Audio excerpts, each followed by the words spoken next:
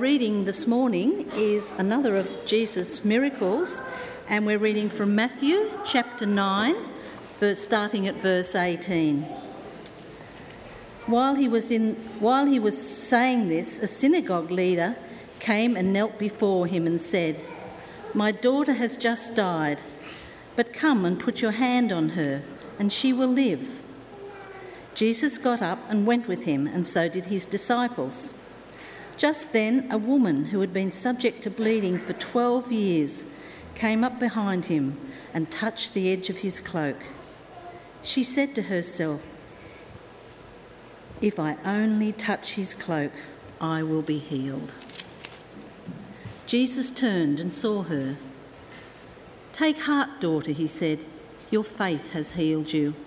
And the woman was healed at that moment.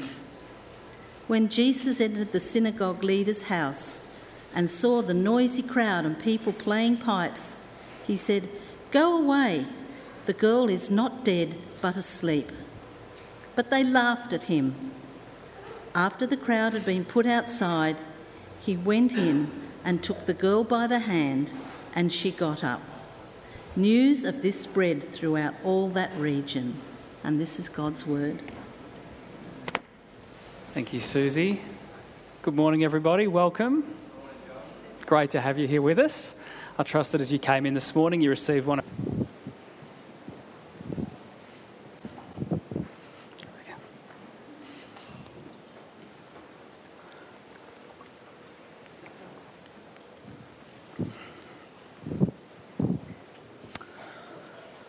Well, good morning, everybody, and again, great to have you here with us. If you're visiting with us this morning, you're our guest, and it's a delight to have you here with us. We're currently in a series looking at the miracles of Jesus this term as part of an overall year where we're fixing our eyes on Jesus, the author and the perfecter of our faith. So this morning we're looking at this passage from Matthew chapter 9, 18 to 26, where Jesus raises a dead girl and heals a sick woman. This same account is also found in greater detail in both Mark and Luke's gospel. And so even though we're looking at Matthew this morning, on occasion when you see a black slide, I'll be adding in either segments from Mark or Luke that just fill out the story a little bit more and give us a bit more inside information to help us understand what's going on. In terms of the context of where this story is found in Matthew's gospel, Matthew has spent several chapters from 5 to 7 focusing on, the authority that Jesus had when he taught about the kingdom of God, and that's the Sermon on the Mount. And then the way Matthew organises his material is then chapters 8 and 9 are in a sense demonstrations, multiple demonstrations of the power of God. So we see the teaching and then the demonstration of the kingdom. And in Matthew's chapter 8 and 9, there are 10 miracles, specific miracles that Jesus does out of 20 in Matthew's entire gospel. And Matthew has 20 miracles, and out of all 4 gospels, there are 35. So Matthew has quite a big focus on miracles in his gospel, and in these 2 chapters, we see 10 of those. Today, we see a really sharp contrast between 2 very different but also very desperate individuals.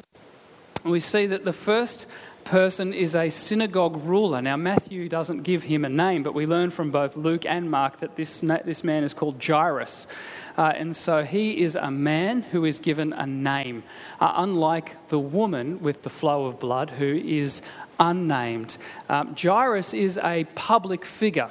We're told he is a ruler in the synagogue, and back in this time, the synagogue was kind of the place where it was the centre of both the civic and the religious life. Those 2 areas crossed over a lot more than they do today. So he was a person of great significance, as well as a person who held a prominent leadership position in the place of worship.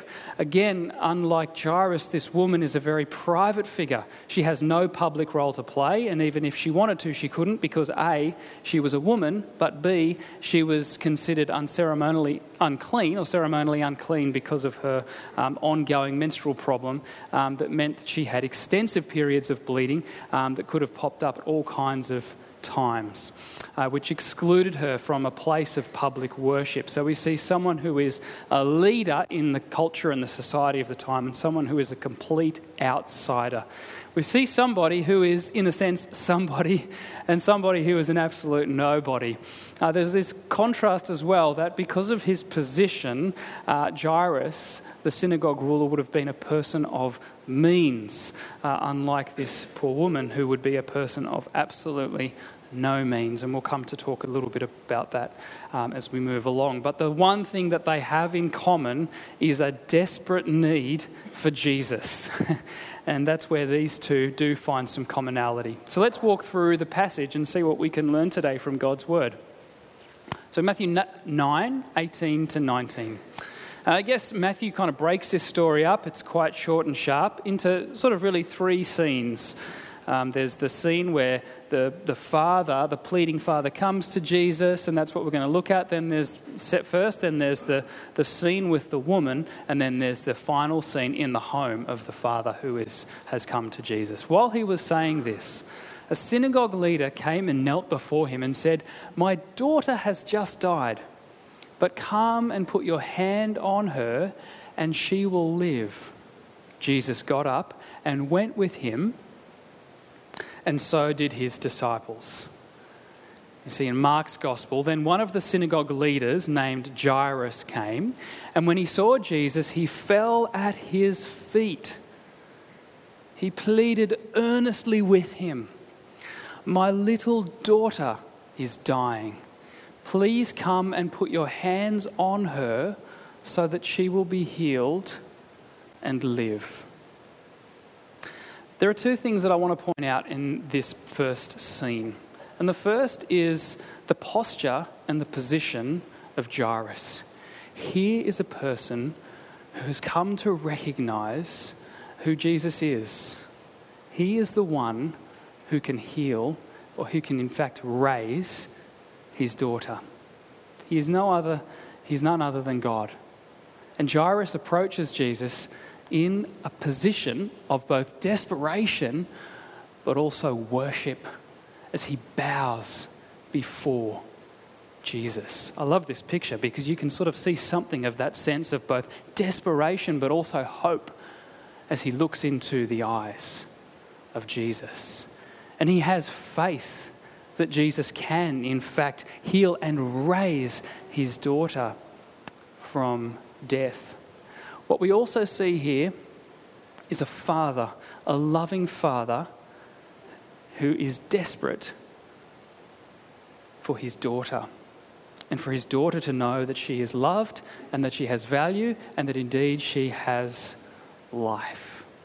That will become significant soon. Let's keep moving. Just then a woman who had been subject to bleeding, and sorry, just to go back to Jairus, what's also fascinating is that Jesus just goes with him. Like, he obviously just acknowledges this man's worship and this man's faith. And Jesus' heart is filled with compassion, and he goes. And so they begin the journey towards Jairus' home. Just then, a woman who had been subject to bleeding for 12 years came up behind him and touched the edge of his cloak. She said to herself, "If only I touch his cloak, I will be healed."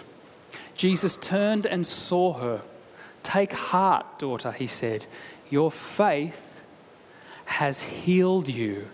And the woman was healed at that moment. In Luke's account, we see that as Jesus was on his way, the crowds almost crushed him. So just think of this scene as Jesus and Jairus are heading towards his house.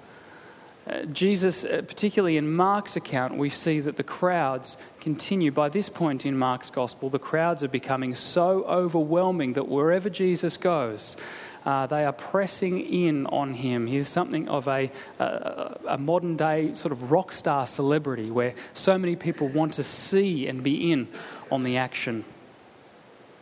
And a woman, we get a little bit more information about the woman as well. The woman was there who had been subject to bleeding for 12 years. She had suffered a great deal under the care of many doctors and had spent all she had, yet instead of getting better, she grew worse. And yet this woman exercises tremendous faith. A little bit about this woman. We don't really know a lot about her. She doesn't have a name, but she does have a story. And again, we don't get to really hear the details of that story, but we can imagine. She is the same age as Jairus' daughter. So the amount of time she's been suffering, 12 years, is the same age as 12-year-old daughter. And that means that for 12 years, she has been a social outcast. We don't know if this woman ever had the opportunity to be married. It is possible that she could have been married, but it is also possible that she could have been divorced. For a woman because of the unusual flow of blood that this woman had, she would not have been able to conceive and give birth to a child. So A, that may have meant that she didn't have the opportunity to marry, or B, it could have meant that she did marry and had become divorced, because barrenness was considered to be judged by God. And in fact, it was a man could divorce a woman because of barrenness. And so we don't know. Again, these are just sort of speculations, but to try and just get inside the life of this woman and her desperation. She'd spent all that she had on doctors to try and rectify this problem, and the scriptures tell us that it only made matters worse. And yet here she comes in a moment of total vulnerability, squeezing through the crowds, recognising that every single time she rubbed shoulders with someone, or maybe she crawled to Jesus, we don't know, but she in fact made them ceremonially unclean and opened herself up to continual rejection and shame. And by touching Jesus, even the hem of his cloak or the tassel, she took the risk at making a religious leader or rabbi unclean, which was also a big no-no in that time. So she took a significant risk. But she was prepared to take that risk because she had faith. She believed that Jesus could heal her. And her faith was rewarded because immediately as she touched the cloak of Jesus, the scriptures say that she was healed. And in this moment, Jesus turns around and sees her. And she is used to living her life behind the scenes, and she touches Jesus from behind. She's used to being a social outcast. She's, in a sense, used to living in the metaphoric darkness. And in all of this commotion of the crowd, Jesus turns around and sees her. He looks at her. In a sense, he, for this moment in time, puts the spotlight on her, a very uncomfortable place for her to be, potentially heightening her sense of shame, heightening the sense of rejection that she may receive because of the fact that she was unclean. And yet Jesus is about to do something incredible. Not only has he healed her physically, but he's also going to heal her socially by giving her the opportunity to share her testimony of the last 12 years. He gives her a voice. And again, that is something that she hasn't had in this society. Then the woman, seeing that she could not go unnoticed, came trembling and fell at his feet. In the presence of all the people, she told why she had touched him and how she had been instantly healed. She gives her testimony, and it's going to give glory to God because she's only received the healing because of who Jesus is. Jesus tenderly refers to her as daughter. I was fascinated to learn this week that this is the only account in Scripture where Jesus refers to a woman as daughter. It's a beautiful term of endearment. And it should not be lost on the reader that on one hand we have a loving father desperate to see his actual daughter brought back to life. And now we see the Father heart of God demonstrating love to this woman who spent the last 12 years in the darkness. He brings her into the light. He gives her a face. He gives her a name. He gives her a voice. It's a beautiful account. And what's also fascinating is this word healed. You see where the little asterisk is that I've put there in verse 22, your faith has healed you. The word in the Greek is the word sozo, and that means saved. It's the exact same word that the angel speaks to Mary, referring to Jesus in chapter 1:21, where he says he will save people from their sins. So it would appear that this woman's faith has not only brought about her physical and her social healing, but more importantly, it has brought her salvation. And this is the truth of the gospel, that our salvation comes through our faith in Jesus. This woman exercised great faith, and she is a model and an example to us today, and that's why she's recorded in the scriptures. I'm reminded of this beautiful passage in Genesis 16, which is a favourite of mine, and it's the story of Hagar, where God has given the promise to Abram and Sarai that Abram will be a father to many, that he will be a father of generations. And they're several years into this so-called promise, and nothing has happened. And so Abram and Sarai decide to take matters into their own hands, and Sarai gives Abram the Egyptian slave that she has, Hagar, and says, perhaps this is God's plan for us. And Hagar does fall pregnant, and then during the pregnancy, Sarai, whose name will become Sarah, but not yet in chapter 16, she starts to despise her servant because she has become pregnant and therefore received God's favour and blessing. And so much so, things become so hard for Hagar that she disappears into the wilderness. And she's sitting under a tree, and here she is, this Egyptian slave woman cast out, another woman cast out into the darkness, vulnerable. And an angel appears to her and tells her what a blessing that she will give birth to a son called Ishmael, and the story goes on. But then she refers to God as the God who sees me. And that's the name El Roy, the God who sees me. It's one of my, I just love that. Isn't it beautiful? You know, you think about each of us, we each have different things going on in our worlds, and sometimes we can feel as though, surely God isn't that interested in me and the details of my life. He's got a whole world to think of. But the God you and I exercise our faith and trust in and follow is in fact the God who sees us. He sees you. He sees you in your most vulnerable moments. He sees you when you are at your absolute lowest point. He sees you in the darkness, and he turns his face to you and calls you daughter or son, and desires to draw you into his light, where there is healing, where there is acceptance, and where there is salvation. It's beautiful, isn't it? The God who sees me.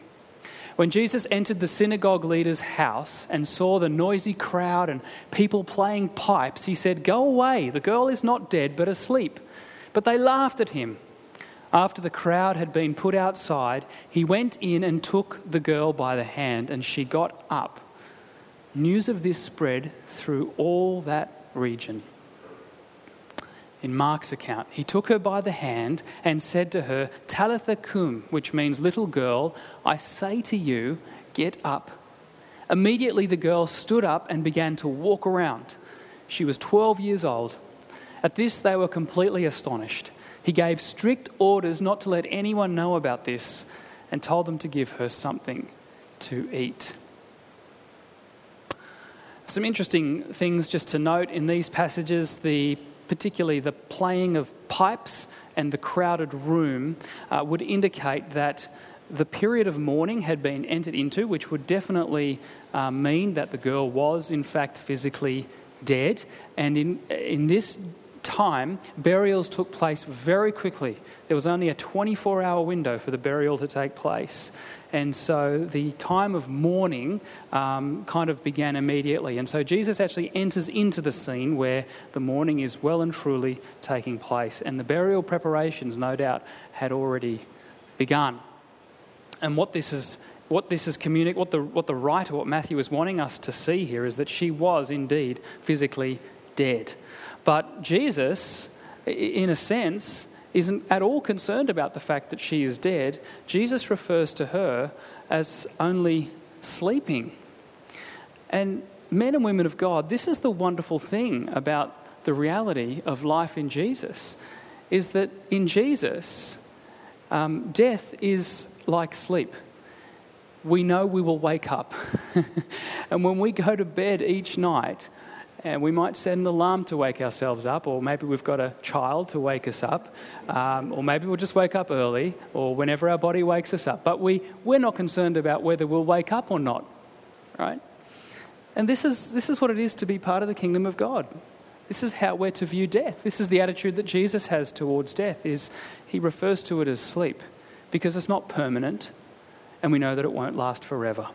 And this gives us great hope and great confidence when we come to that time when we face death, or a loved one has faced death, as difficult as that separation is. In Jesus, we know that we will rise again, that they will rise again, and we will see one another face to face. This passage is all about faith, and Matthew is particularly highlighting to us two individuals who exercised awesome faith in the moment of desperation. Firstly, faith is like a gift. We can't take any credit for having faith. It is by the grace of God that you and I sit here today with the gift of faith. You can't earn faith, you can't work for faith. It is a gift in and of itself given to us by God. Faith, however, is like a muscle, and we can choose to exercise our faith. And as we exercise that faith, our faith grows. You and I will both know of people who exercise their faith, and it allows them to grow and take new challenges and take bigger steps with God. How do we exercise our faith? Well, in today's account, we see two people pleading with Jesus. We see in both the case of Jairus and the woman, there was a physical action that was involved. There was a risk that was involved. And sometimes faith is going to require us to take action and to take a risk. I know some people, for example, who have chosen to take an employment path that has meant perhaps some risk financially, but they believe that that is the better path for their faith. And God has honoured and blessed that path and so forth. You might be able to think of other examples. It doesn't always work. It's not always a great story either. You know, it's interesting to think of Hebrews chapter 11, which is kind of the hall of fame and the hall of faith. And we do read about all those wonderful saints who did put their faith in God, and God was able to deliver them and bless them and multiply. But there is also a list of nameless saints who were rejected, who were murdered, and who didn't have the happy ending, if you like. But at the end of the day, they still chose to exercise their faith in God.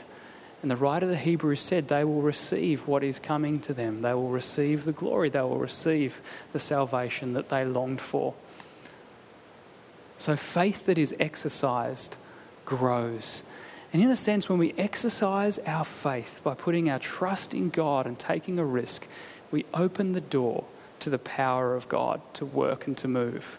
By exercising faith, both Jairus and the woman with the flow of blood opened the door so that the power of God through Jesus could work in their lives. Faith is trust exercised in the midst of hopelessness. Faith is trust exercised in the midst of hopelessness. Matthew is wanting to encourage his readers to have faith in God, to exercise the faith in God. Before Jesus, faith was a little bit like dial-up. You had to have the temple, you had to have a priest, and you had to have a sacrifice for that faith to be exercised and realised. But now, my friends, we sit on the other side of the new covenant, and our faith in Jesus gives us direct access to God. Our access to God is direct through Jesus.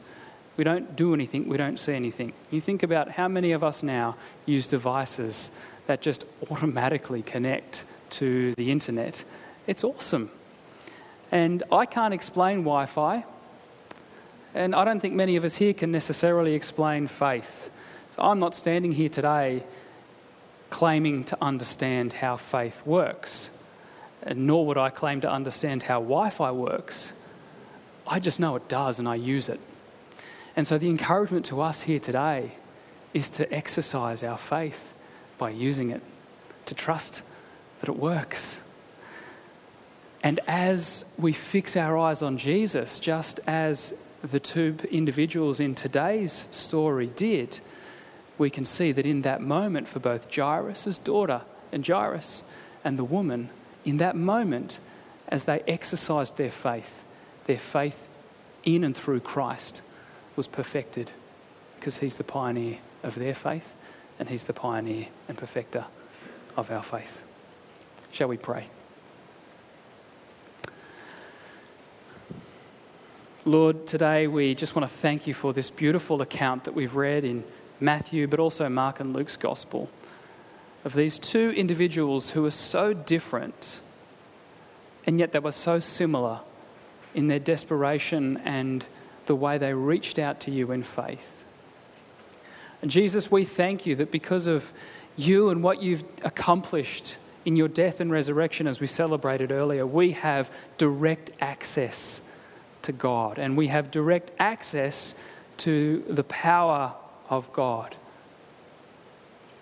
So, Lord, I pray that you would help each one of us to place our trust in you, particularly during those times of helplessness and hopelessness, to learn to exercise our faith, even when it doesn't make sense, when it doesn't make logical sense. Help us to take those risks. Help us to trust in you. And as we do, Lord, would you grow our faith, and would you continue to perfect our faith so that we might become more and more like Jesus, who you made each one of us to be like. We thank you for this time, and again, we thank you for your word that has spoken to us today. In Jesus' name we pray. Amen.